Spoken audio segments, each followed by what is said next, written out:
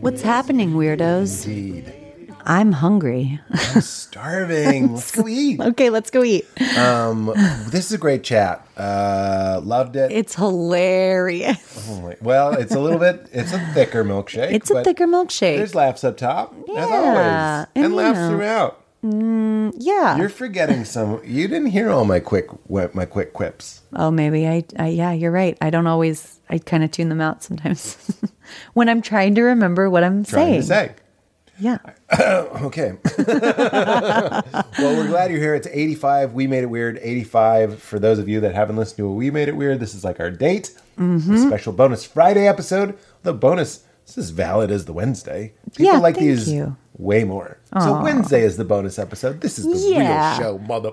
Ben Stiller's bonus. Valerie's the real deal. Yeah, dude. Pew, pew, pew. Super excited. Hope you enjoy. Come see a live podcast. Why don't you? This Sunday, May 8th. Yeah, it's Mother's Day. I thought that would be funny and cute. Turns out, made it harder to book. But John Hamm, Chris Redd, and Mateo Lane. All don't care about their mothers. Hilarious.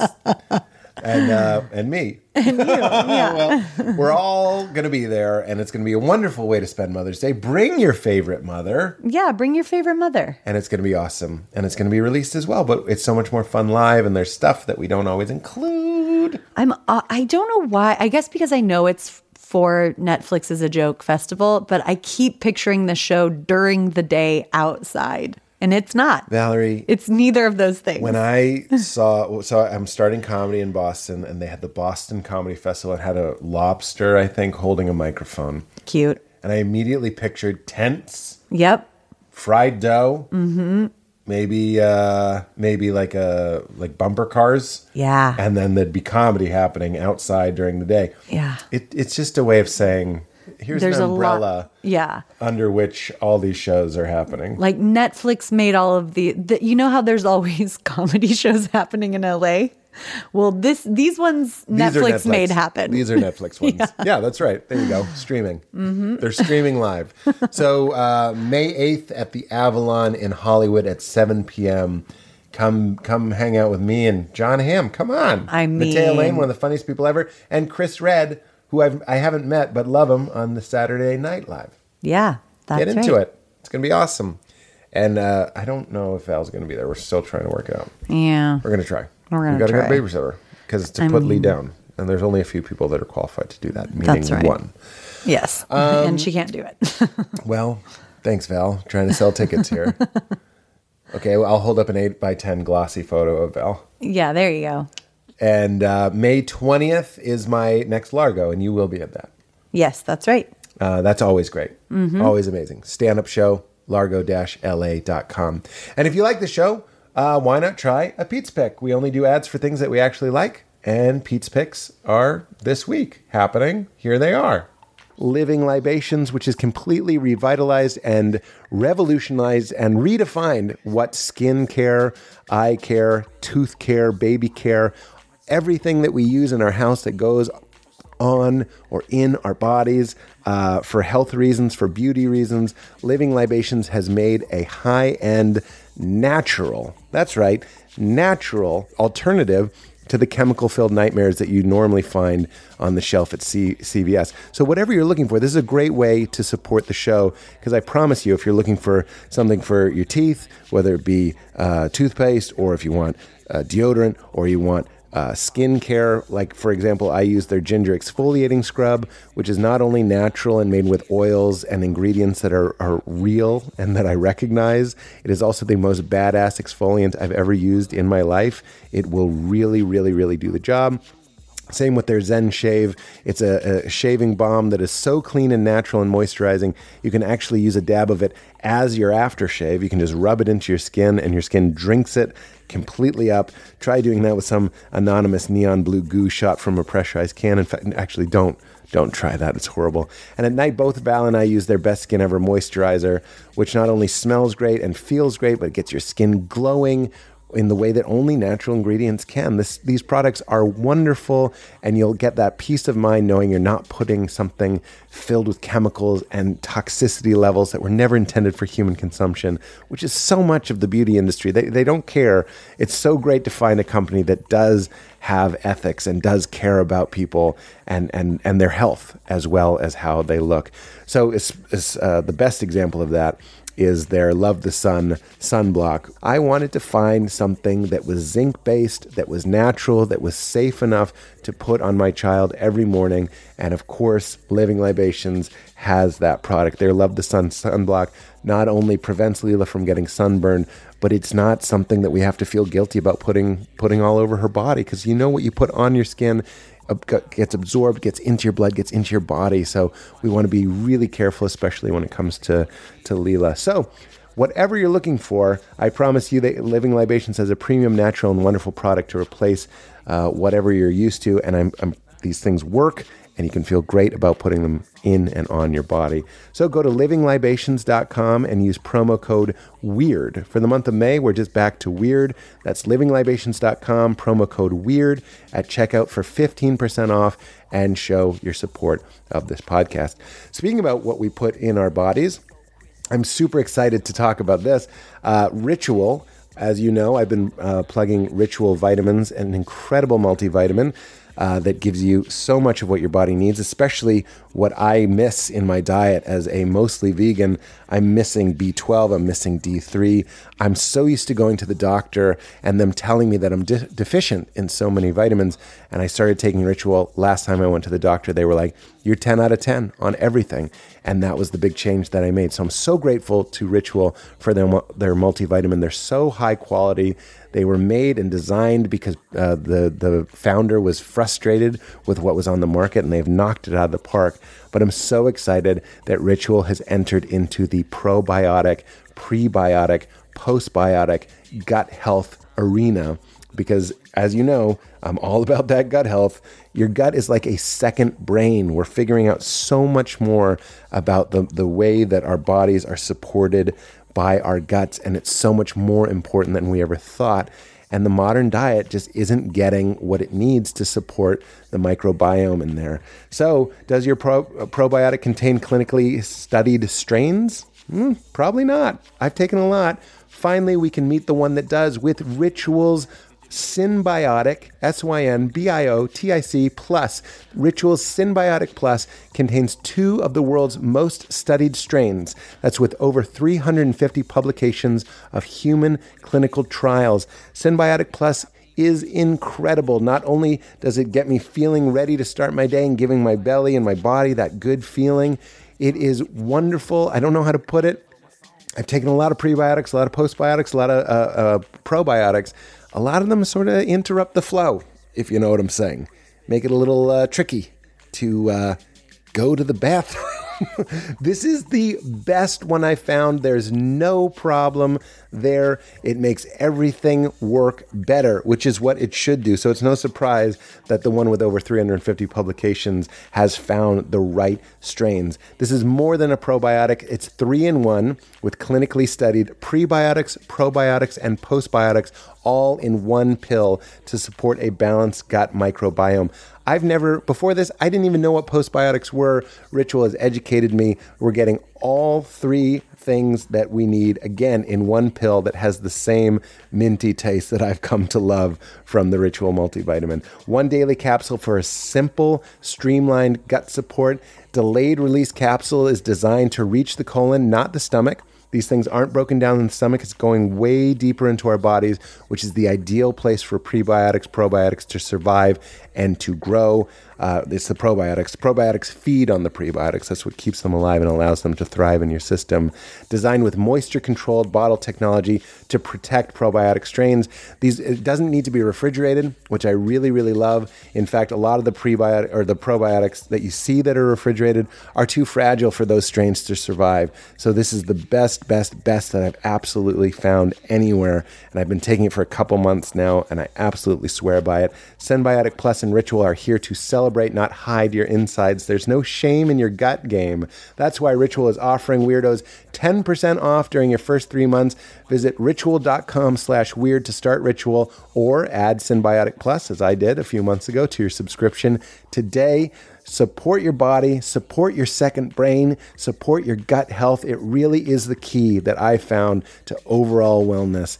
Get started today. Ritual.com/weird for 10% off for your first 3 months, and show your support of this podcast. It means so very much to us. All right, everybody. Hope to see you May 8th. Please watch How We Roll. It's on Paramount Plus right now. It's also on Thursdays, 9:30 p.m. on CBS. It means so much that you guys are checking it out. We're really hoping for a second season, so please watch The Path. Please watch it. Thank you so much. That's a Josh Rubin reference. Hope to see you May 20th as well at Largo. In the meantime, enjoy We Made It Weird, number 85. Whoa! 85. Get into it. Here we are. You're going to do it? You're going to do it. I'm going to do it. You're going to be weird up top? I actually do. Usually when you hit record, I just brace. No, I was going to say I try to beat you to the greeting. Oh. But you always do it, and then I just end up talking over you. Well, honestly, my love, I hit it. I have lots of things I want to talk about this week. Lots of things to talk about this week. I mean, did you even see what happened? I know. Not like that. But lots of feelings. Lots of feelings to process. Lots of thoughts. Lots of existential theorems to share. Lots of diarrhea humor. It's humor. It's not... When you're talking about diarrhea, it becomes humor. Because the H in diarrhea is silent, so the H in humor is also silent. I date you. I date you. I date you so good. Ooh, I date you so good. I date you so well. That was a bit that I had with another lover. Gross! You just hear the sound of the door closing, like I'm out of here. That's all it took. It seemed like this really great relationship. Safe place where I could talk about the summer I took another lover. No, this was when we were together. It was when we were together, but there was one, summer I was just kind of filled with red wine in an open linen shirt and just kept dancing everywhere. And when you do that, you're gonna take a lover. You're begging to take a lover. Which, by the way, I just did Adam Ray's podcast. I love Adam Ray. Shout out. Was that the lover? Oh my God. Adam's, I could see myself with a guy like Adam. I could totally see the way that you kind of talk about him. Well, it's the combination to my heart is not difficult. My parents, I forgot. I know. My parents were just here, and look, I want to say up top, and I'll just say it once. I love my parents. Everybody's doing their best, and they're great. And I've learned so many wonderful... I'm not just saying this. Sometimes I say this out of guilt. I'm saying this for real. We had a lovely visit, and I was reminded of how many things... My mom's brutal honesty has been so helpful to me. Learning that it's okay to kind of be honest with yourself, be honest with others. Oh, put a pin in that. Yeah. And also, as I always say, my father's ability to always be light, making jokes, not afraid, taking over a room, changing the temperature in a room. Yep. So wonderful things I've learned from my wonderful things. Wonderful things. Well, I'm very close with my parents. And that wonderful could parents. be true. That could be true. That being said, what isn't necessarily there, it's okay, doesn't negate. I'm going to stop clearing my throat. Yeah. Everybody's having their own experience. That is really a good way to put it. So when you have someone like Adam Ray, who not only is handsome, I had to say that because I'm having diarrhea right now. Yeah. So anytime the H is... Yeah. So he's handsome. He's handsome. But he's... Anytime you don't use an H, we know you got the squirts in there. I'm gushing. Oh, my God. I have... Edit that out. And edit it. That's from the Todd Glass show. Then edit it back in. I love Todd. Me too. Any hoozle woozle. Adam has my number. He's funny, but he also is incredibly... We talked about it on his pod. We were like, it's not that hard to be kind. Yeah. And he reminds me of that. And it's little things like How We Roll comes out Thursdays, 9:30 CBS, or on Paramount Plus. Roll. Why is it a ransom call? Yeah. Watch How We Roll. Because you're disguising that it's you that's trying to Yeah, plug it the should show. be someone else, but it's me. But I have to be like, oh, who's this guy? This is my favorite show, Anonymous. There's Al Pacino. Hey, how you doing? I was just going on my walk through beautiful East Los Angeles. It's not very good today. It's not very good. No, I was laughing at the you're laughing? content that Oh. he goes on a walk. What I do is I put on my short shorts. See how it kind of glides up the leg? Yeah. There's like a little 80s slice, little triangle on the side of my leg. 80s. It's what we call in the 80s. slice. We call it With 80s the- slice. With the two white lines. Oh yeah, leading to the 80s slice. I can't do Pacino very well today. I think it was great. It's all right. I just want to talk to you. Let me talk to you. I want to say, watch How We Roll. How We Roll! It's a great show.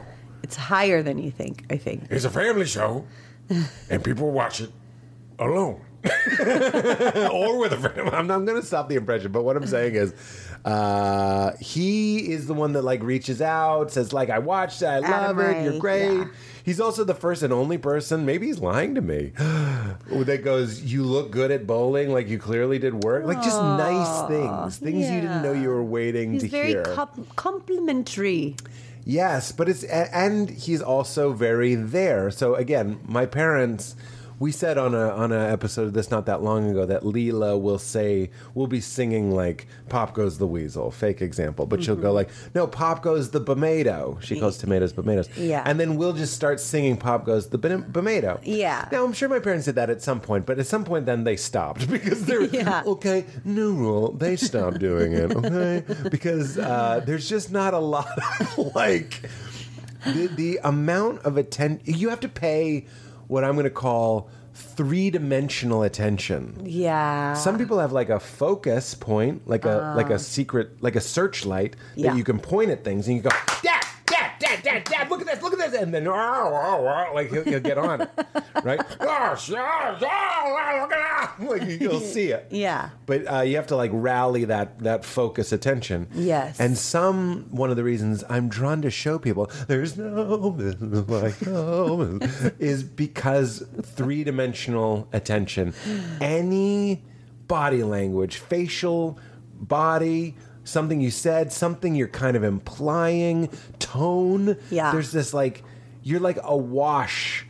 Like I used to fantasize when I was a kid that in the future would be able to like map digital environments. Like you'd be able to make a video game by like, like you said something into the sky and it would go and it would dust. It would send this like digital dust and everything that the digital dust touched would be cataloged in the computer. Does that make sense? Like molecule-sized sensors. Cool. Right? That's really cool. Pretty neato, bandito, If I right? like saw that in a movie, I'd be like, whoa. And it's kind of what...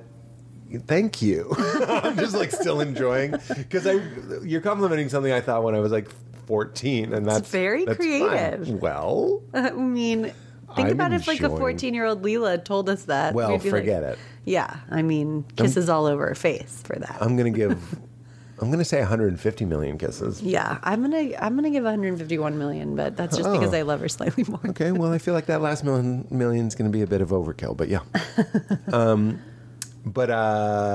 Video game.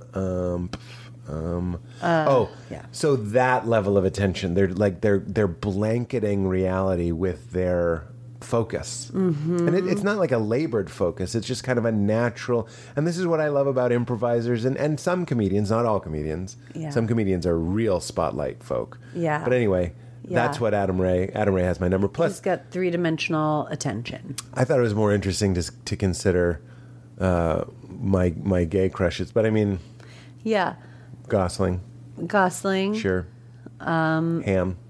John Hamm. Although yeah. I've been with Ham, I've never been like, man, I'd love to kiss him right now. But Yeah. that's to say, like, that's not my preference. Yes. but I'm still like, I gauge my what I imagine to be my homosexual preferences based on who I'm trying to look like. Because Yeah. clearly that's what I think is like attractive. And I used to have a bit about that where people are like, I'm so straight, I don't even know what a good looking guy is. It's like, yes, you do. Because every morning you dress like one. Yeah. You dress like what you think an attractive man is. So Gosling and him, which based on the number of stained sweatshirts I wear, I'm doing a very bad job.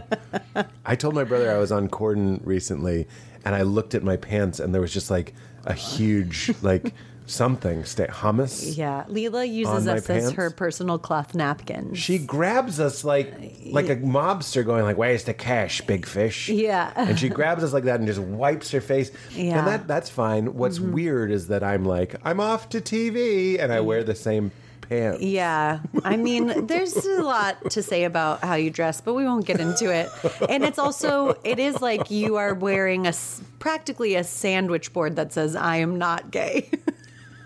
Yeah, that's interesting. Because of how there's you a lack dress, of like, crispness. There's a lack of care.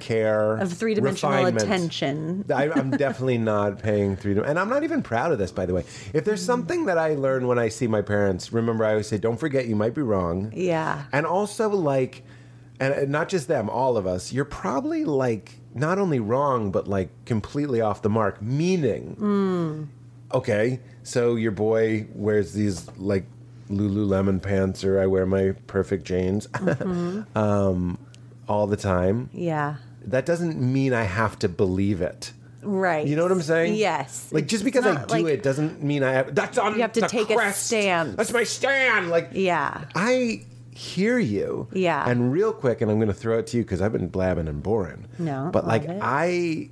my life is marshaled and governed by my mood in huge ways, and I have very different moods. Most of the moods are like just kind of wear something where you don't want any trouble. But if you ever see me in a colorful sneaker, baby, I woke up feeling like Christmas. Like I Yeah. felt real good that morning. I think that's pretty common. And I think that actually people dress how they want to feel. So when you see somebody in like a nice... That's really good. Yeah, like a nicely dressed, it's because they want to make themselves feel put together. And I want to be comfortable. Making an effort. Yeah. And we've talked about this before. If someone starts talking about my clothes, I want to crawl into a hole Yeah, and you die. hate I it. hate it. Yeah. Or a haircut even. I feel that way about a haircut. I don't want to talk about it. Yeah. There is a belief that you have that, like, if you get caught making an effort, that's like very embarrassing. Okay, and this goes back to my parents. And my family. There's so many things we learn that we hold precious, like they're us. Like, don't have too much effort. Like, even if you dress up, Yeah. don't look too dressed up. Yeah. My father, it's actually pretty sweet. Still, not this part, but my dad wears blue Oxfords, right? And when I watch movies from his time, when he was a 20-year-old guy, all the men are wearing blue Oxfords, like Paul Newman, blue Oxford. Like, so my dad was like, blue Oxford, that's a subtle but tasteful way of being classy, right? But then I see my brother wearing blue Oxford sometimes, and you know what? You know what Oxford is? It's just a button-down shirt. Yes, yeah. Well, as soon as you said to your brother, I was like, oh, that's what the shirts that your brother wears. No, he wears polo shirts. Oh, now. right. He's yeah. changed. Yeah. But anyway, this is all to say, who cares? Like, we have these things we do, and they're made out of manure. Yeah. That's why there's something really liberating in being like, my whole life. Let's talk about this. I think this is valuable. So I'm going to make the podcast video. We're going to put it video. We're Yeah. finally going to do it. I've been Yeah. dragging my feet. I realized I think I was more intimidated by the process, and I used to hide behind the excuse like it won't be as intimate or whatever. But I've done a lot of podcasts that are video, and I'm like, I'm having no problem being just as intimate. Yeah. So anyway, we want to do it. Plus, I just want to get more listeners. Yeah. Just for its own sake, first and foremost, I'm so proud of the show. I like the show, so we want to put it online. But like, okay, you start realizing that the reason you weren't doing it was because you're overwhelmed by it. Yeah. Right? You go like, well, I don't know. How do I get the thing to the guy? And then you realize you're going to have to ask a lot of people. Like, I'm going to have to ask. I asked Andrew Santino, or you text Bert Kreischer or somebody. Like, who do you use? And it's all of this like vulnerability. Like You're new to something. You're new. You have to be willing to be new at something and run not the know risk. about it. Like Santino was like, we use these cameras and this, and then I was like, yeah, but what's that thing on the lens? Like you have to like go back. They give it to you, and then you go like, cool. Do you think it should be 2 cameras or 3? And like you sort of like, and I'm not proud of this, but you feel a little disempowered. You don't feel like Johnny Cool Cats. Yeah, it is the guy with vulnerable. 2 cats on his shoulders. That's cool. Johnny Cool Cats. yeah. The cats are cool. He's not cool. Nobody with 2 cats is cool. No.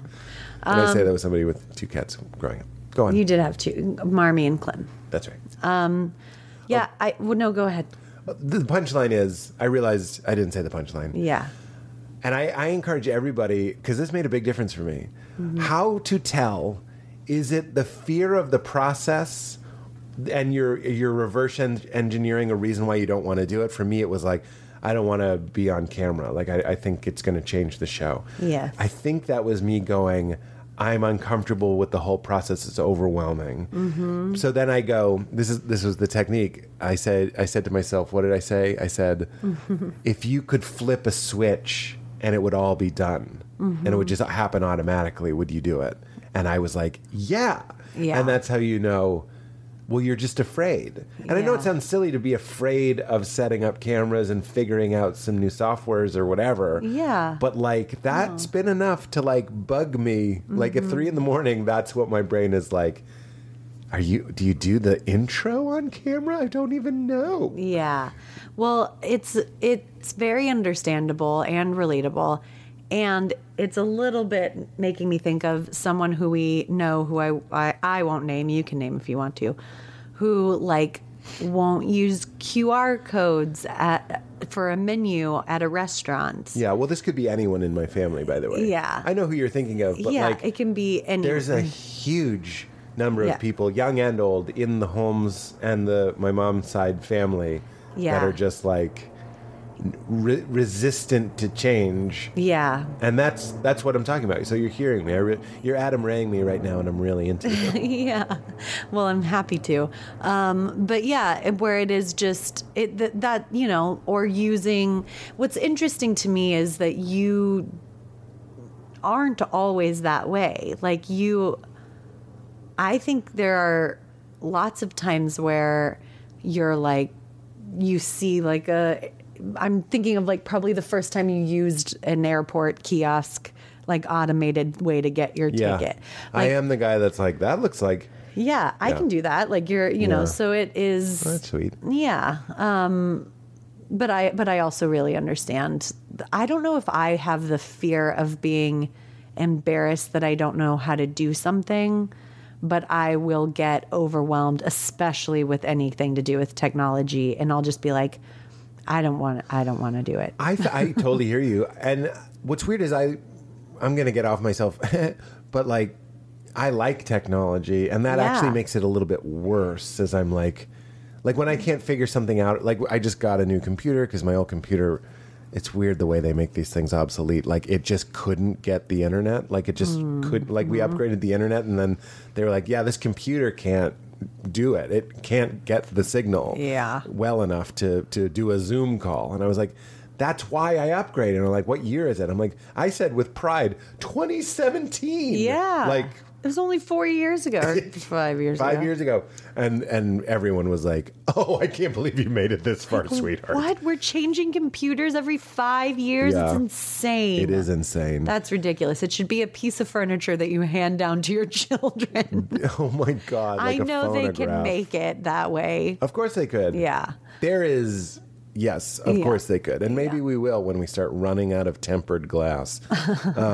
But Yeah. so that makes it a little bit worse. What I wanted to ask you, Val, is can you relate? I feel like me, there's a lot of things that you might get less anxiety when you go like, is it not wanting the thing, or is it just not wanting the like if you could flip a switch, would you do it? Did that resonate with you? Yes, absolutely. Yeah. And it is interesting, like the excuses that we tell ourselves, and and just in general, it feels like whatever we're saying it's about, it's almost never about that.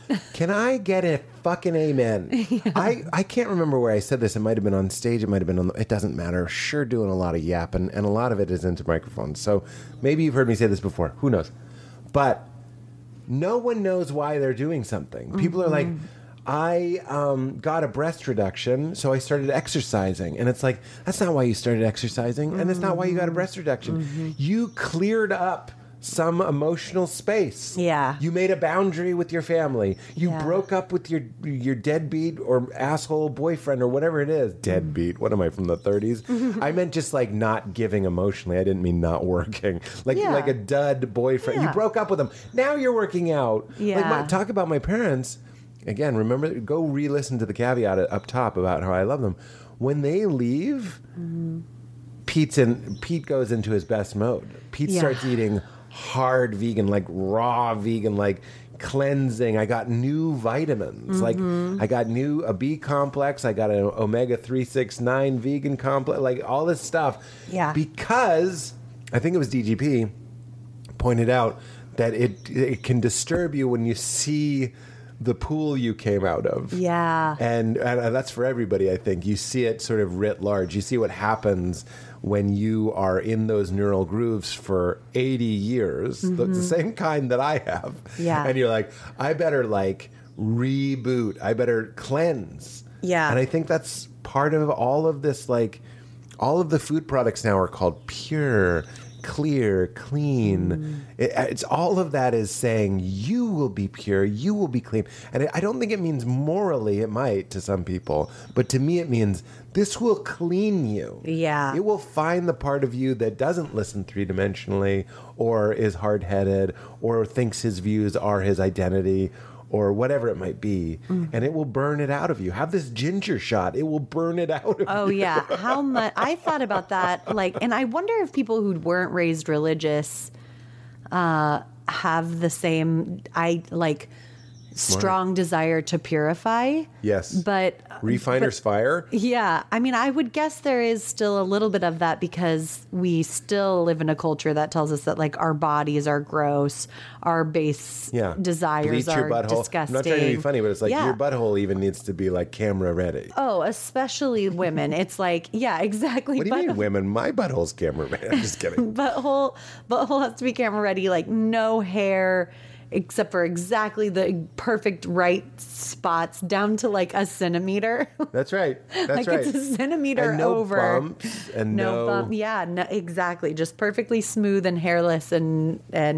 with infinite collagen. Because it looks clean. Yeah. I'm not saying it is clean, guys, and I'm not saying that's... Well, I think it looks prepubescent, which is once we hit puberty, that's where we got all of our body shame. That's it. You know, it seems like that's you. Leela right now has zero body shame, and she moves about the world so effortlessly and beautifully. Yeah. And then there's going to be a time where her body starts changing, and she feels very awkward about it.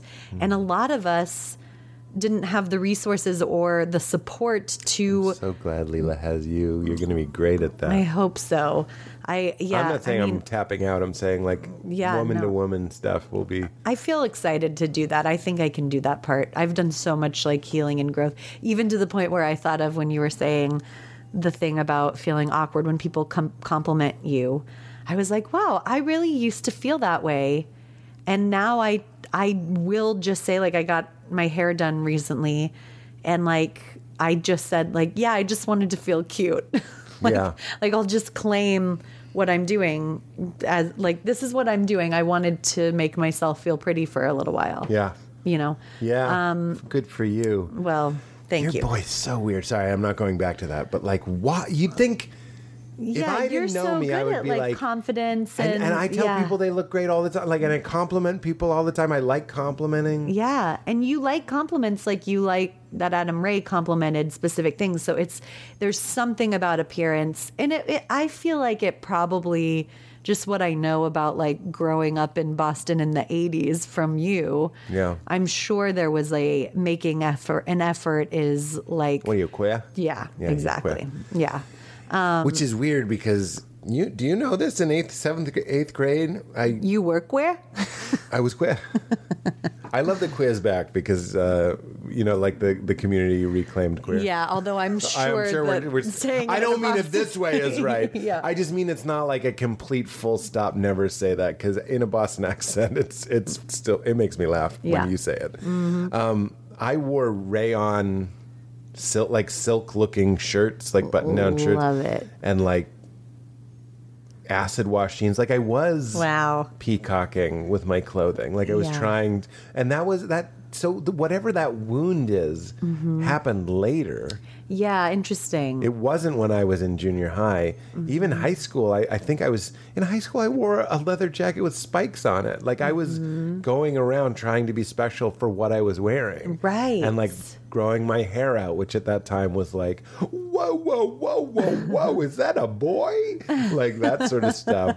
And I colored a strand of it red with like Avril Lavigne. God, you might be a 4. I mean, I certainly was in high school, 4 years. 4, yeah. But she means an Enneagram 4 yeah. for the 3 people who this is your first episode that you listen And you've to. never rest heard of of the Enneagram. We're all good friends. We're Yeah. all very good friends. And we all know our Enneagram numbers. So many people, it's very sweet, but so many people will DM me, listeners of the podcast, saying like, my husband's a 3 and I'm a 9, so we really relate to you. Like, Oh, really? Yeah, it's very sweet. That is very sweet. I love that Shout there's out to just the like- 3-9 relation. 3s are 9s in stress. 9s are 3s in stress. It works. Oh my gosh! After your parents left, I feel like I'll never forget the image of after our last dinner with them. We came home and you had the heated. Yeah. I think it's such a good way to care for yourself. This is what you've taught me. Yeah. There would have been a time when I would have gotten drunk or got overeaten or whatever it might have been. Yeah, Or and gotten stoned. it really made me feel so good seeing you do this because this is how I care for myself and I could feel it helping you. But we have a heated, a weighted heated, vibrating pad. Yeah, like a weighted vibrating heating pad. Yeah. And so You have to say heating pad, otherwise it does sound like the bears can smell the menstruation. Oh my God. And a weighted blanket. So you had the heating pad and then the weighted blanket and your little hand massager and your little breathe right strip. Yeah. And it was such a 9 moment. It was what I needed, exactly what I needed. Yeah. And if you have trauma, and by the way, using trauma very loosely, I'm just saying as a kid in the 80s, trauma was like what happened in war and stuff. Yeah, yeah. We're just talking about everyday rough final meal. There were great moments in the last meal, but it had some weird moments too. Yeah. We can talk about that. But you really taught me it's like, don't run. I mean, I think that's like one of the biggest lessons. And the reason why we talk about it so much on this podcast is because I have to remember, don't run. Yeah. So, look, it's the same every visit. The first meal is always great. The second meal, we have 3 meals, and the second hang or meal is always pretty good. And then the third one, I could get into why I think this is, but it's almost like the pain body's last chance to kind of lash out. Yes. So usually what happens is, and without getting into too many specifics, but I feel like certain members of my family would rather you be mad at them or hurt. And I should say hurt too, than have you just sort of be polite and smile at them and tell them you love them. Yeah. And, give them a hug and stuff. That's not enough. They need more juice. They need more action. It's like they need more passion. More passion. Either way. So Yeah. if you're not going to be like, oh, you're my I so much. I wish I was still a kid and we could just be together. Yeah. I think when this is all done, we should get an apartment together. I miss your musk. I miss your smell. God. Sit the next few plays out, Champ. That's from Anchorman. Did you know that? All of that is what Champ says to Ron yes, Burgundy. I miss your musk. No, Yeah. I miss your musk. But anything short of that, if we're not getting the peppermint fountain of positivity, Yeah. little blades will come out Not Yeah. even that little, just little blades. will Like come out, actual blades, yeah. and you'll go in for a hug, and while you're doing the hug, you'll get like a Yep. Uh-huh. to literally in the last 3 seconds of the ball game. Yeah.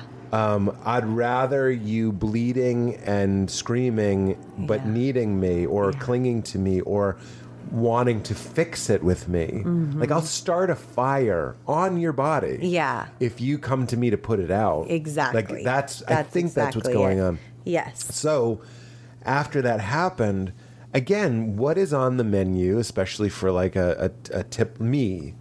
I was going to say a red-blooded American male. I don't know anything about a red-blooded American male. I'm talking about me 15 years ago. You're supposed to, your parents out of town, go party. Yeah. Go drink, go eat, or play, if you're really like me, play Splinter Cell, like kill some people while you're drinking Yeah. or whatever it is. And you have shown me that it's not only okay, it's like deeply effective. Like stay in your body, say yes, thank you to the feelings, welcome them in, because it's the resistance that charges them up. Yeah. And just be tender to yourself. Even while it was happening, you would be like, it's okay to say to your child self, like, oh, this is really hard for you. The reason, by the way, it just sounds like we're analyzing me. We're talking about all of us. All of us need you to hear visit this. parents or complicated friendships or whatever it might be Yeah. that trigger things from your youth. It's okay, and no one knows you're doing it, to go, oh, sweetheart, this is really hard for you. And I would go, I got you. Val's got you. It's okay. We take care of you now. Right. It's you You're because sweet. you pointed out that no matter what, you still part of you thinks you need your parents to survive. Absolutely. And if they're mad at you, if they cut you with that blade on the last hug in the last 3 seconds of the last hang, which is what happened, you go like, this needs to be fixed or I won't eat. That's right. And then there's a real value in going like, let's go home, heating pad, weighted blanket, even the intake, is that what it's called? The Breathe Right strip by intake Yeah. really works great. Breathing good. Yeah. Hand massager thing because of my hand surgery, but even that is kind of like comforting me. And Yes. just going like, let's get fucking feminine with this. I don't mean woman. I mean like Nurturing, feminine, yeah. nurturing, flowing. Yeah. Feel your body. And you've said this a million times, but don't even label it. And when I would close my eyes in that Rupert Spira sort of way and be like, what is it exactly that you're experiencing? Drop the like, this is like a movie, or I felt this way before. Drop it all and just close your eyes and witness the vast expanse of consciousness that you are. That sounds like such woo-woo. I really mean it. You could do it. Everybody do it right now. It's like you close your eyes.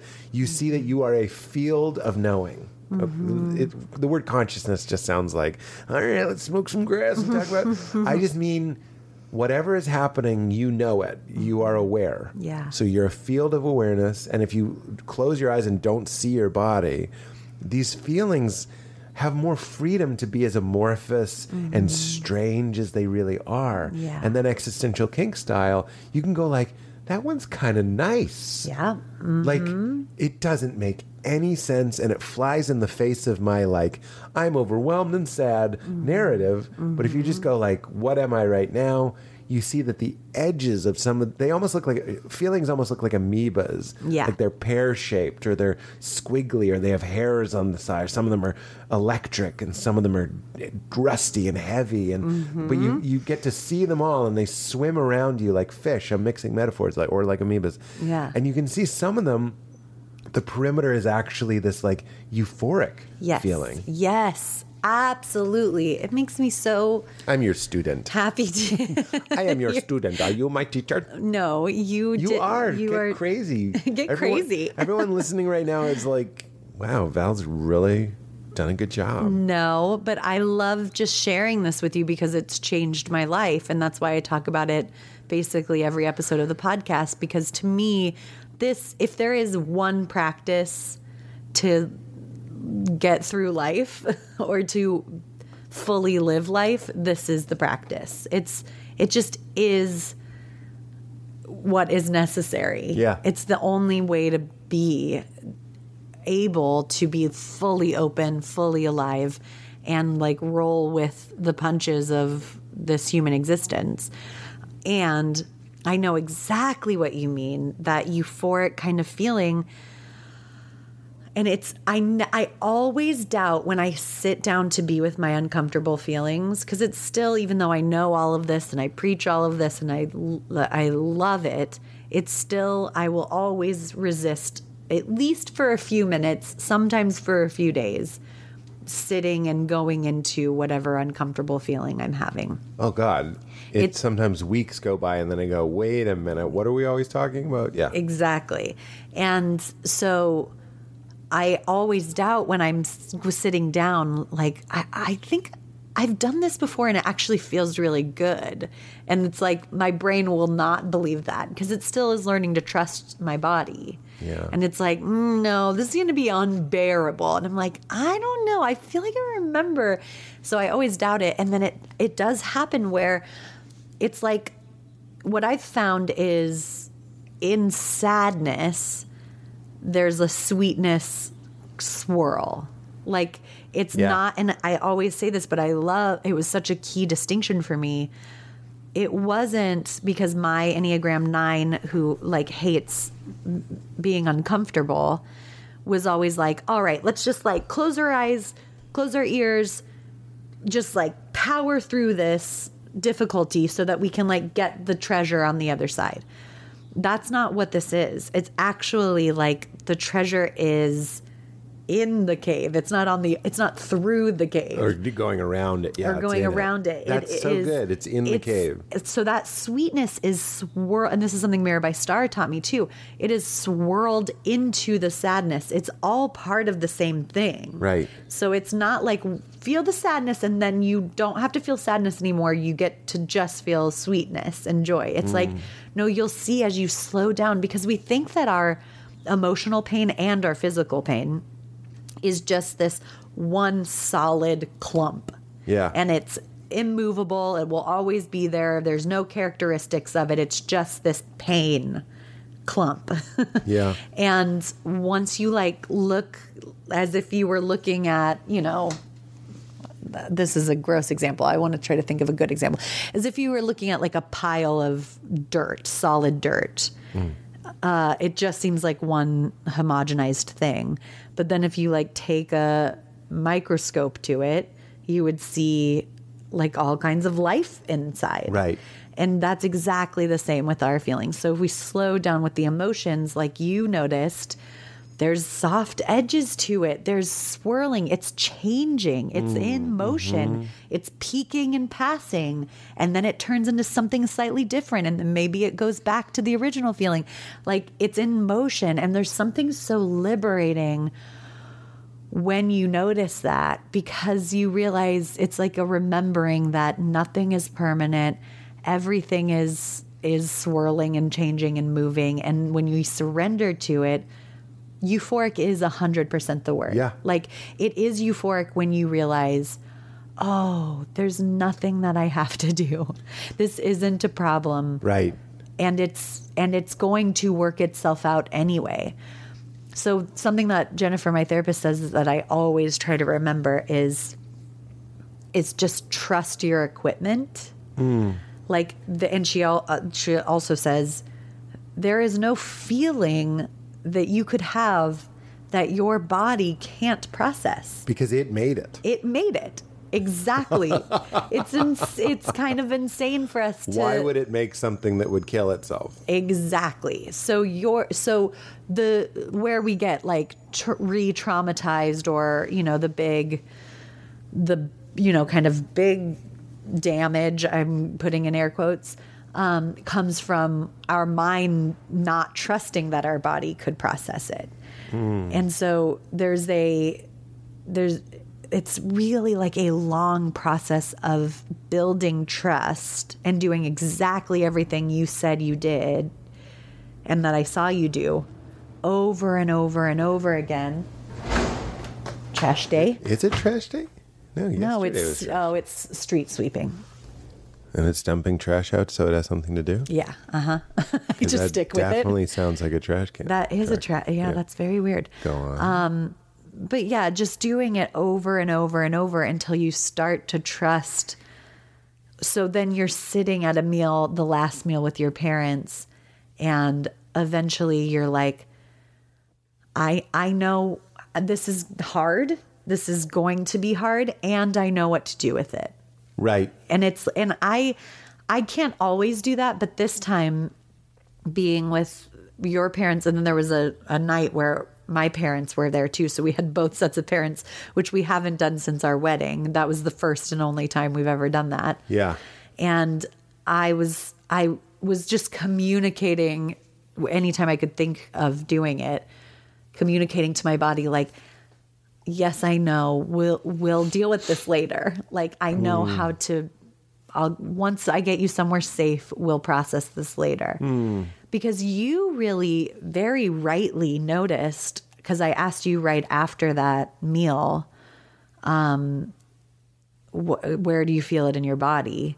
And you observed that, like, you didn't really, they kind of make you, I don't have a body. I'm numb. Yeah. Yeah. And that's numb. exactly how I am too. When I'm not always, but a lot of times when I'm with.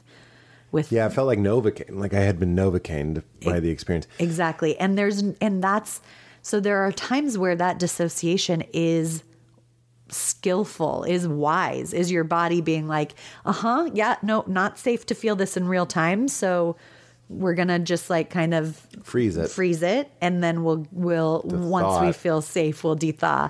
And as you were like nurturing your body, then the feelings started to come out. That's exactly right. Yeah. And I feel like eating, drinking, smoking weed, or, sleeping probably has value, but like, might have just been putting more snow on top of it. Yeah. It was like trying to push it down. And I was like, I really think this is almost like sweating out a poison. Yeah. It's like we need to let it come up and come out. And I know that sounds like we own a crystal shop, but I very practically, it just meant like, before we numb ourselves, let's just be still in a safe place with a safe friend. In my case, it was you, obviously. Yeah. And let it come out of my pores. Right. Because otherwise, I think it goes in and becomes an ulcer. Absolutely. Or worse, or something like that. Yeah. And it felt really good. Yeah. To get it out. It does feel good. It feels so scary to agree to do it with yourself. Okay, I will go into this. But then it's like as soon as you do, it starts to feel really good. Well, I'm lucky that I have a partner. I mean this, that's a normal thing on the menu. That's not like a special tasting menu, or like the Taste of Chicago's in town, so we're doing the like lay on the couch and feel your feelings menu. Like it's always okay to say, let's not watch TV just yet, or anything just yet. Yeah. And you'll suggest it even. That's just a really great thing. Oh, thank you. Well, I was really impressed with how you did it. And I was also impressed with how you noticed in that moment that it's usually your first reaction is your anger, and that it sometimes just stops there. Oh yeah, it's the cheapest response. It's not worthless, but it's just not like worthless. It's the penny candy. It's not the Godiva. It's like, it's just some root beer barrels, and it's so easy to get there. And when you realize that you're saying things like, let's fake example, but like, oh boy, that's the last visit, right? Mm-hmm. Something like that. You realize what's in there is like a mourning child, and there's there's sadness. There's a desire to connect in a way that you didn't connect. There's even guilt that like maybe I could have been better or different in some way. Mm-hmm. You were saying something? Well, I was just going to say anger, the best description of anger I've ever heard was Tara Brach just saying that it's like, it's basically just like an alarm for you, letting you know that there has been either a need that hasn't been met or an injustice. Yeah. And it's important to have that. And you're so mine much were both. Yeah. I felt like both. Yeah, absolutely. And you are an example to me of being okay to greenlight your anger. I actually have to work, more on letting my anger come out. Well, I feel safe venting with you. I know I'm still scared of my own anger and scared of anger in general. But so I'm careful to be like, it's more like venting. It's sort of funny and it's controlled and it's okay. Yeah. But you've made me feel very safe to do that.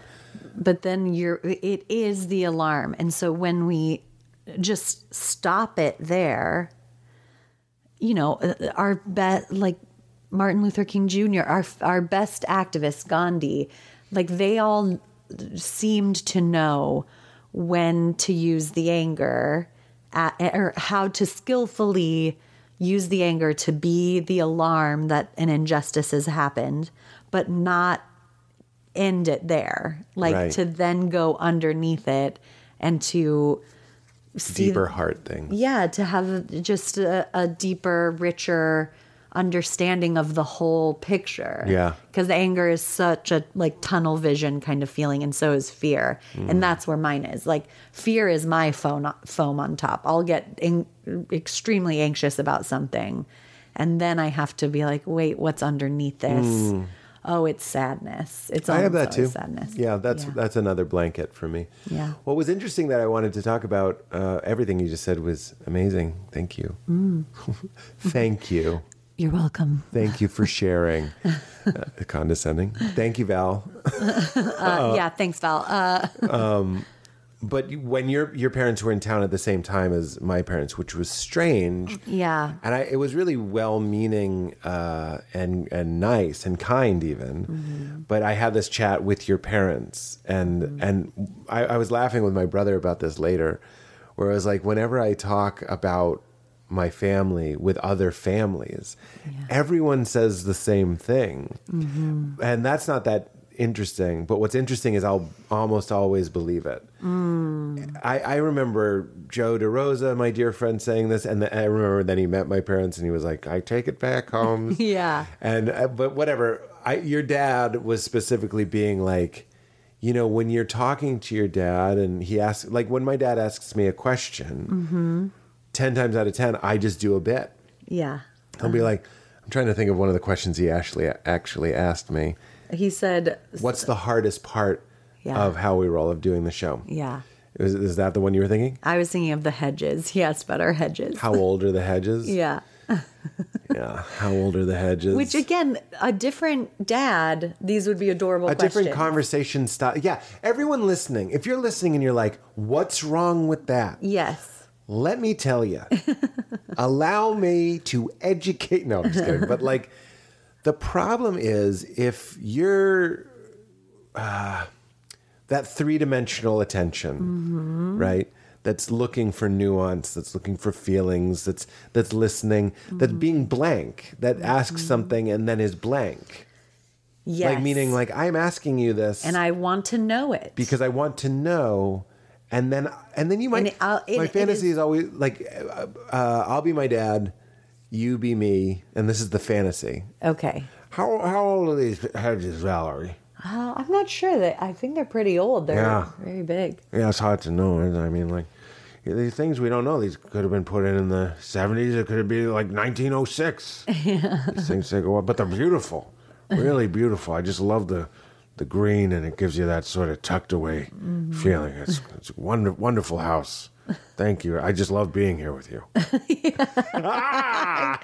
time we do it, it's so fun to like know the real person and to picture him saying these my like gosh. very engaged things. Or, sorry. Well, I just was going to say it actually seems, because I am with you in this, and I will make it clear again, which I just kept saying this to you after that first meal, and I just want to always remember to say this to you, that I see it too. I see it how you That's why see it. my brother and I have these great postmortems. Yeah. And all we're doing, because there is, I'm not saying it's gaslighting, but there's a hypnosis or come back into the way we taught you how to think and look at us the way we taught you how to look at us.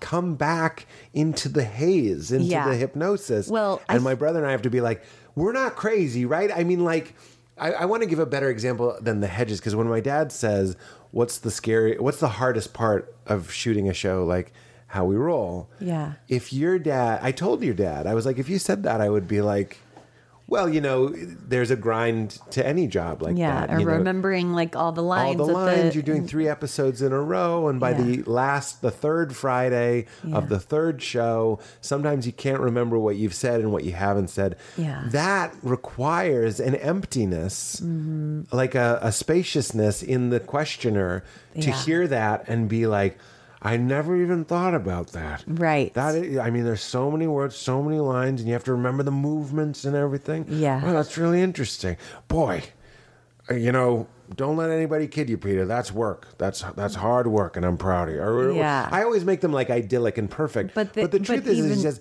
what is the hardest part? You're walking into a room filled with I don't know what it's filled with, but it's filled. It might be filled with what he thinks is the hardest part. What would be the hardest part for him? And again, and I do this too. I can relate. It's like pinging sonar. It's like the hardest part for me would be performing in front of people, which it seemed like it would be for him. Which is strange, but like getting over the nerves of it. And like if I say that, then my dad scores a little chocolate treat. He's like, see, I'm the same. I relate. I'm like him. He's like me. We win. But if I say something that and by the way, I don't know, but I know I can't really say the answer. But here's this is really the point I wanted to make. Yeah. So your dad is like, just try answering him. Just answer his question. And as he's saying that, and I'm having this talk with your parents, so my other set of parents, and I'm like, well, here we are doing it. Yeah, maybe I could. So then on the last meal, I tried. My dad asked me something, and I was like, I'm just going to answer him and see what happens. Here's what people don't seem to understand is it's like a labyrinth. There's so many responses. This is like your therapist, Jennifer. There's faces that they can make. Subtle facial expressions. There's responses. Yeah. Talking about my family not being like very communicative. We don't really know each other. We can't seem to dock and see eye to eye and connect and communicate, especially when all 4 of us are together. And I'm talking about how weird that is. And then my dad's like, we're not weird. What do you mean we're weird? And he's like getting offended, and he's kind of going back into that dad of my youth. And I start feeling deeply unsafe. Yes. And then at one point, because he thought I was like making fun of him, I think, this is all a guess, he goes, I remember when we went to the Pancake Man over there in Cape Cod, you must have been 7 or 8. He told the story apropos of nothing, by the way. Yeah. You were 7 or 8, and you just wouldn't settle down. You just wouldn't stop horsing around, and I grabbed you by the arm, and I took you outside, and I said, listen, my friend. He didn't say that. Yeah. Listen, my friend, if you don't, if you don't calm down, we're gonna have a problem. We went back in the restaurant, and you didn't make another noise. You're a perfect gentleman. You were a perfect gentleman, and I'm like, that was the story. That's the story. That's the It's story. like my favorite line in Greenberg is he goes, "What was the point of that story?"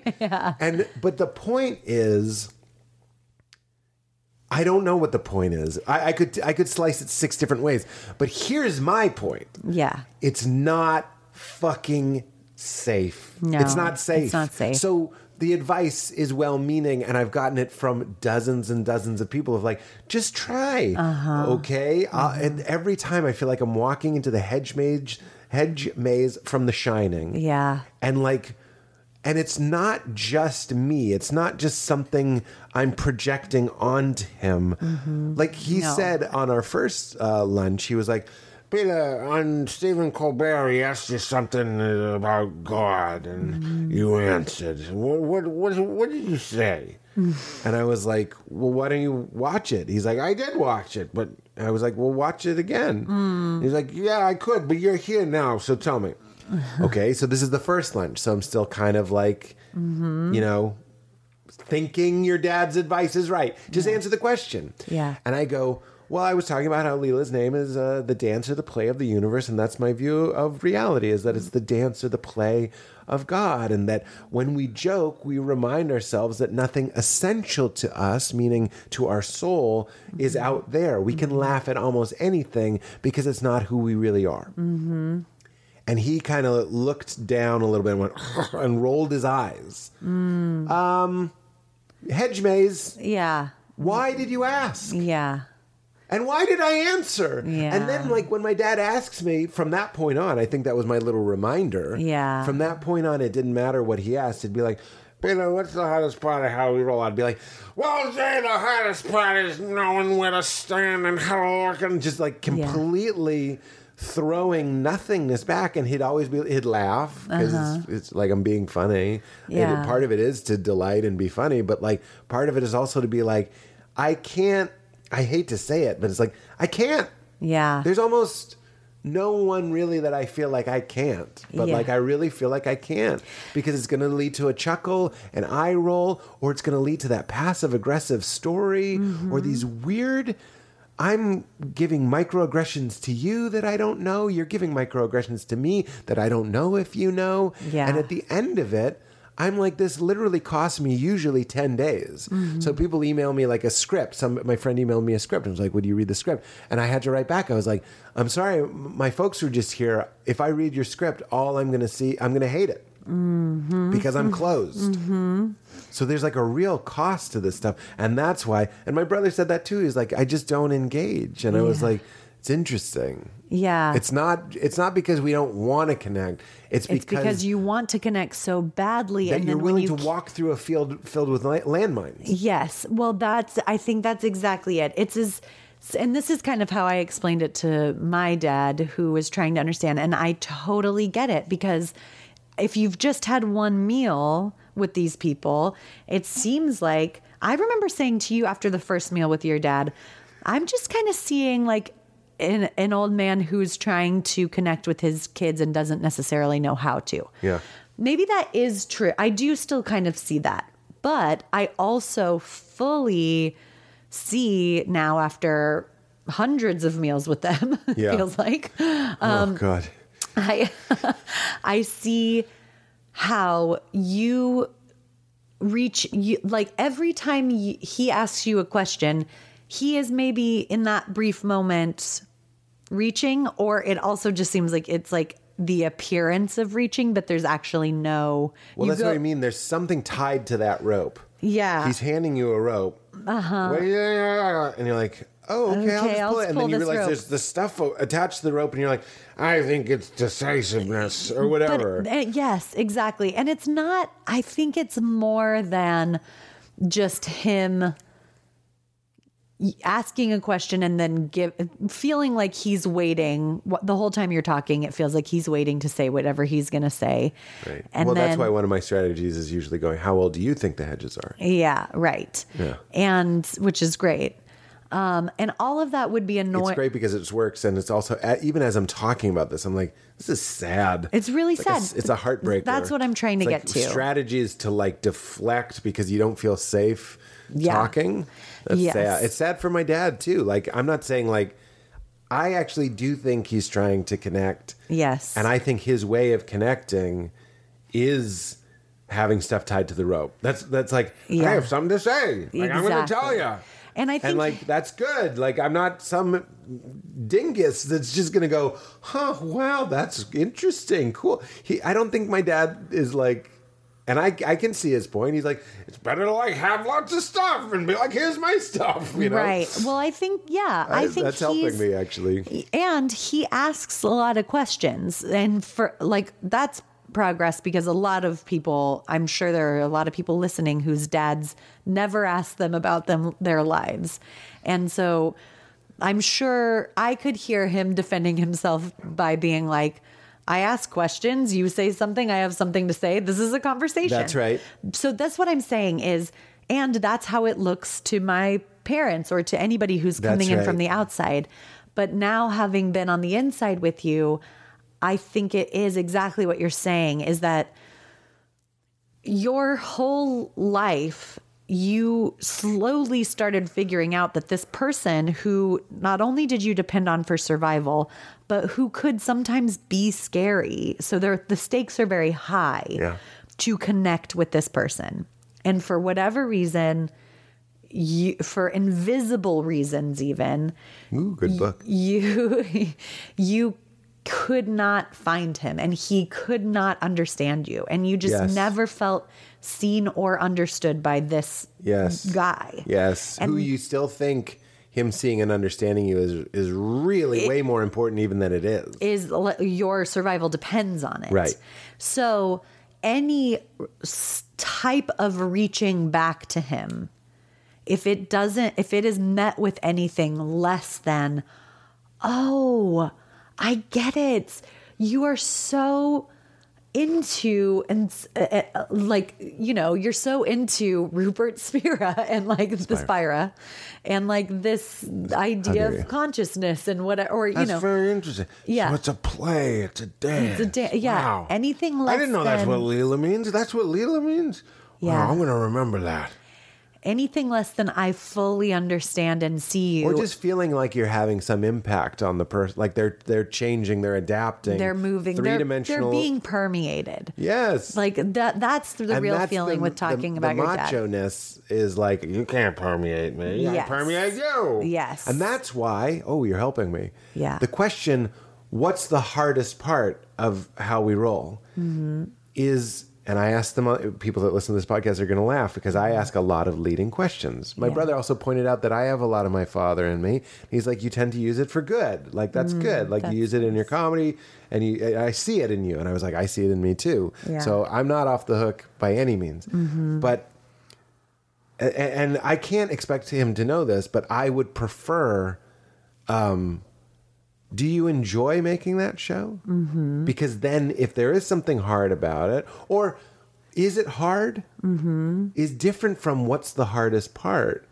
That Yeah. being said, like, I just had lunch with James Bashara, who was great. And he'll say, like, what's the most exciting thing in your life right now? And he goes, what's the least exciting thing in your life right now? Those are great questions. Yeah. And it really got us talking. Yeah. So there's nothing inherently wrong with it. But I wish there could just be a cleaner, like, what's the experience like? Was it what you thought it would be? Or, Yeah. and it's not even the words. This is it's what I'm just saying. an attitude. That's what I'm saying. It's not the action. It's not what's what's being happening said, no. externally. No.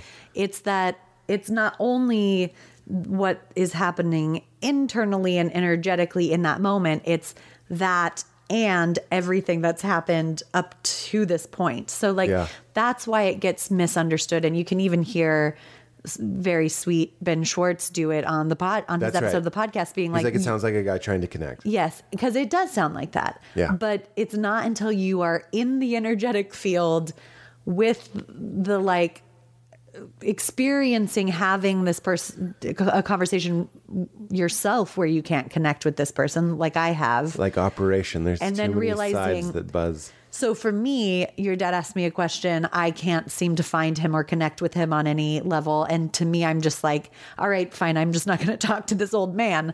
But then I realized, oh shit, if that were my dad, that would feel really shitty. Yeah.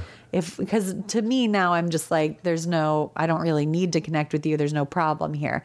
But to your child self. Yeah, that's it. Like if I met Ben's dad, I don't know Ben's dad or their relationship, but I wouldn't have the issues. Yeah. But that's great. That's part A.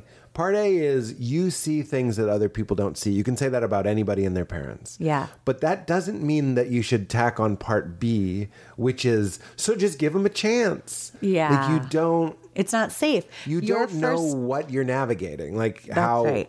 how strange it is, and like just I'm not giving your dad shit, by the way, or my dad no. shit. I'm just saying, he's like, just try answering, and I'm That's like, what everybody. That's interesting. Yeah, no, your response, and in that advice, I think he was trying to give you an answer that would make it easier for you. Of course. That he thought, but we know better, and we know that your first responsibility is your child self, and being vulnerable with your dad or reaching back to him in any way is just not safe territory. So Right. we keep it surface. We just make jokes and get through it. And it's really sad that that's how it has to be. But it is, I feel like it's very relatable. And the way that you can connect, and I said this at the first meal, is because I do this sometimes too with my family, where it's like, isn't it sweet that we both wish we could be closer? Yeah. And them we too. We can't. Yeah. But isn't it nice that we both wish we could? Right. That's loving. Nobody's Great, I'll take going it. around. You said that on the way to our first meal, which was so helpful. Everyone going to this meal wants it to be great. Yeah. And the first meal was great, apart from that one little moment. Yeah. So I typed into YouTube Rupert Spira parents, and he had a great clip. Oh. And it was really, really moving. It stood out because he actually says in the YouTube clip, this is one clip that's not for YouTube, which is really funny. Wow. So he must have changed his mind. Because he talks about how his father can be maddening. That's his word. He's like, he can be absolutely maddening. And he was like, first he said, you need to realize that nobody is responsible, really. It's not very satisfying. He's like, nobody's really responsible for who they are. You are because of what your parents did or didn't give you. And they are because of what their parents did or didn't give them. Right, And their parents were because of what their parents did or didn't like give what them. Jed was saying. It was what Jed said. Yeah. He was like, so look, this will never be satisfying to our Captain America egos that want to go on the boat and throw our shield around and kill all the bad guys. Like, we love that. Yeah. But it, like, unfortunately, I think, not even unfortunately, Yeah. you just have to deal with it. I actually think that's incredibly true. Yeah. Like, my parents both are doing exactly as well or whatever as they would be if they had their parents and their parents had their parents and their parents had their parents, and no one is to blame whatsoever. Everybody is just the product of an environment. Exactly. And you have to have compassion for that. Yeah. The second thing, and this was more mind-blowing to me, was he was like, he's talking about seeing his own father, Rupert, and he's like, he talks about the difference between loving and liking. He's like, you can love people and not like them. But he's also like, I could only love my father, Rupert said, when I came to the point of realization where I realized I didn't want or need anything from him. And I was like, that's sort of the unfair situation that my father's going into, is like, there's a kid sitting across from him that is like, I need you to compliment my hedges or whatever it might be. And do it right. Yeah, and do it right. And communicate how I communicate. And be emotional and be effusive and all these things when that's not what's happening. So like, when what Rupert is doing is he's not just psychologically bypassing, just going like, stop wanting and needing. He's actually going like, who I am, essentially, meaning awareness itself. If I rest in that, I don't need this guy to tell me anything. But it's not just a thought experiment. It's actually dipping into the well of living water and living off of that instead of living on the psychological plane where you need your parents to understand you. That's the Byron Katie thing. I need my father to understand me. Is that true? Right. Because let's say he hasn't. Yeah. You've been doing okay. Yeah. Like, it's been all right. Right. Maybe you'd like this or this, but do you need it? Right. And do you know he doesn't? Or all these different things, all that different experiment.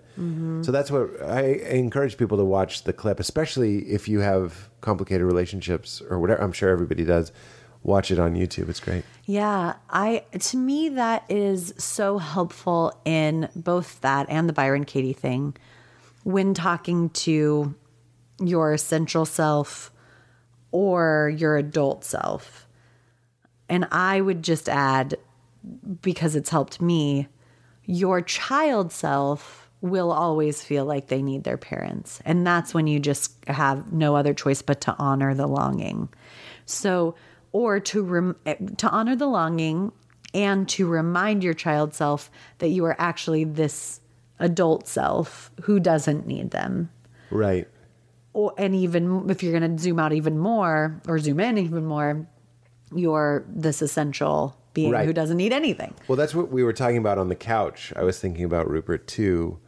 When I'm observing the feelings and noticing that there's this ecstasy on the border, Rupert would make the point that we are made of ecstasy, that we're made of happiness. Yeah. That's not always our experience because we get caught up in objective reality. Yeah. But he points out, so Sadhguru, I remember him saying this. I really like Sadhguru, but he and Rupert have different views on sleep. Sadhguru says, like, people say they like sleep. Why do you say you like sleep? You like feeling rested. Nobody likes sleep. You're not even there, right?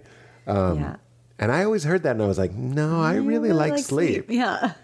I like sleep. I don't want to just be rested all the time. I really like sleep. Yeah. And Rupert, he's more on that side because he's like, when you're deep asleep, there is an experience. It's not an objective experience. Yeah. So there's no object and there's no even memory of it. Yeah. But apparently, and this is deeply comforting for all of us, being alone with ourselves, being with pure consciousness, being just your simple base awareness, consciousness or awareness without an object. So there's nothing for it to be aware of except absence and itself, is incredibly blissful. Yeah. It's rejuvenating, it's restorative, and it's nice. We like it.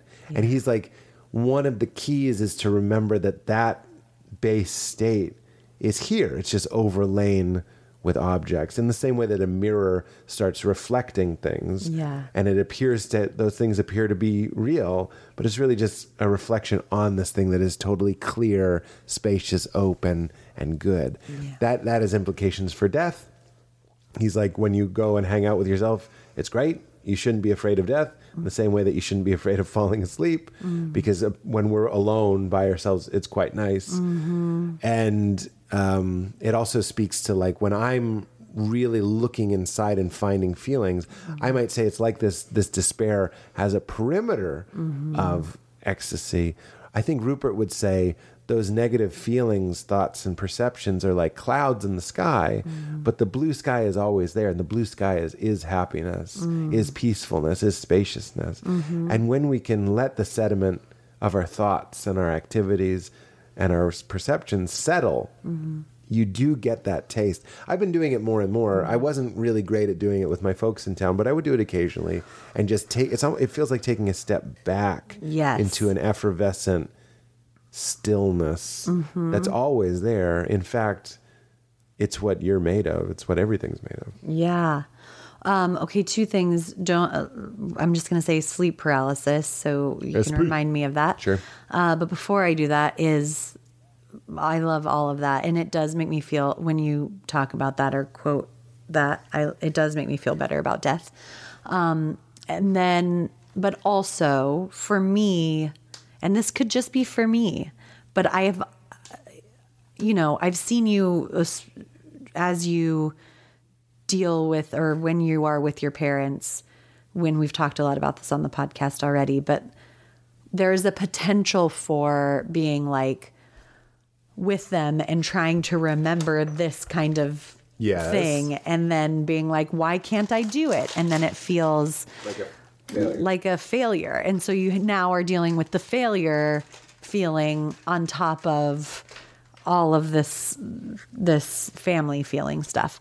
So for me, I have to go through. That's why I'm like, my first step would be acknowledging that my child self will always feel like it needs its mommy. And can I be with that and nurture that? And then once I have, then naturally, by nurturing your child self, by the way, you are stepping out of identifying with your child self into identifying with your adult self, because who's doing the nurturing? Just the act of nurturing it is giving you I am not that. I'm the thing that's nurturing it. So it's first, I always have to first tend to, with kindness, my objective experience. I can't just completely leave it. And especially when it's really heightened, like being with your family is. So I just wanted to note that, and I'm not saying this is true for you or anyone else, but that's why in those moments, it doesn't surprise me that it's hard for you to, you're like, I'm reading Rupert Spira, I'm trying to remember all this, but then when I get with my family, I can't. It's like, well, yeah, something very small and tender needs to be cared for before you can then expand. But Right. that's why I love the practice of rain, and I recommend it all the time. But I love that at the end of it, after you've recognized what you're feeling, allow it, investigate it, nurture it, then there's just this natural zooming out that Tara Brach calls after the rain, but where you are fully identified with the awareness itself that is holding it all. But because you've gone through the feelings and you've nurtured them and you've tended to them, that expansiveness and that awareness feels so sweet because it entered through the portal of love and it didn't leave anything behind. It's like it scooped it all up and then it expanded, as opposed to just trying to like expand your way out of it. Yeah. Does that make sense? Very good. We're doing the Pete and the Val thing very well. But it's really true. We'll have this. We've had this conversation before. We'll have it again. Yeah. And I don't feel like a failure that it didn't happen, because this is really the best news of this pod, of this conversation, is that this suffering really does pull the bow back, the string on the bow back, and sends me forward creatively with urgency. Yeah. We've been talking about how when I have a bad stand-up set, always the next stand-up set almost always is phenomenal. And it's because there's this deficit, there's this need. Yeah. And when I spend my time, and again, just one last time, we did have nice parts of this visit. It was overall a successful visit. Yeah. But like the rocks in the river actually make me of way more use to everybody. Yeah. I don't just mean publicly as a public person, to my friends. Yeah, absolutely. It's like, it's not in the way of life, it is life. And when I sit down to write a show and I'm writing parent characters, which is happening all the time, or I'm doing stand-up and talking about family relationships or whatever it might be, there's no good stand-up in heaven, is what I was going to say. But that's not even really what I mean. It's like, it is sort of what I mean. It's like, we need this because we're all going through this. Yeah. So there's the social element and the sharing element. But then also, just for me, going back to like, we don't know why we do anything. There's a type of work, and I'd prefer to be doing that when I am running clean and things are really great with everybody in the family. And like sometimes I'll have a great conversation with both of my parents, and there's a cleanliness and a freedom to that, right? But then there's also this other kind, which it gets rocky and challenging. Yeah. And that fills me with life too. If you're being careful, you realize that both can be very life-giving. Yes. But the suffering really makes you much more human and as an artist, much more valuable. Yeah. You're valuable no matter what. But I mean, like, the art that I like tends to be from people who can relate to everything we've been saying today. Absolutely, because it's like, to me, what is art for if not to just remind us that we're not alone? I was going to read this Mary Oliver poem. I'll save the sleep paralysis thing for another time. But I want to read a different one now because we're talking about this. Yeah, it feels right to read a poem right now. I was going to read one that I'll save, The Visitor. That's what it is. Okay. Because this is very... Yeah, this is just what we're talking about. Okay. And I think I might maybe have read this on the podcast before, after an episode where we talked about our parents. Should I not then? No. We want it. Yeah. Should I okay. put on the music? Yeah. Why not? I'm doing it. So this is called A Visitor by Mary Oliver from her collection called Dreamwork. My father, for example, was young once. A blue-eyed... Oh, sorry. Shit. Good. Okay. My father, for example, who was young once and blue-eyed, returns on the darkest of nights to the porch and knocks wildly at the door. And if I answer, I must be prepared for his waxy face, for his lower lip swollen with bitterness. And so for a long time I did not answer, but slept fitfully between his hours of rapping. But finally there came the night when I rose out of my sheets and stumbled down the hall. The door fell open, and I knew I was saved and could bear him, pathetic and hollow, with even the least of his dreams frozen inside him, and the meanness gone. And I greeted him and asked him into the house, and lit the lamp, and looked into his blank eyes, in which at last I saw what a child must love. I saw what love might have done had we loved in time. Oh, God. Mary. Oh, my God. It's beautiful. Spicy chicken. That actually, I'm not just saying this, that actually makes me grateful. I relate. And there's part of me that's like, I'm glad my dad has all these qualities that I enjoy. Yeah, yeah. Thank you for that. Yeah. I know it's a little heavy, but so good. So good. I thought you were going to say keep it crispy. Oh, yeah. So wonderful. Val, thank you for this. Yeah. So wonderful to have this sort of sacred time to chat and I always feel better at the end. Thank you. Thanks for letting me know you. Yeah, my pleasure. Sincerely. And go ahead. Everybody just go ahead and keep it crispy. That's what I always do.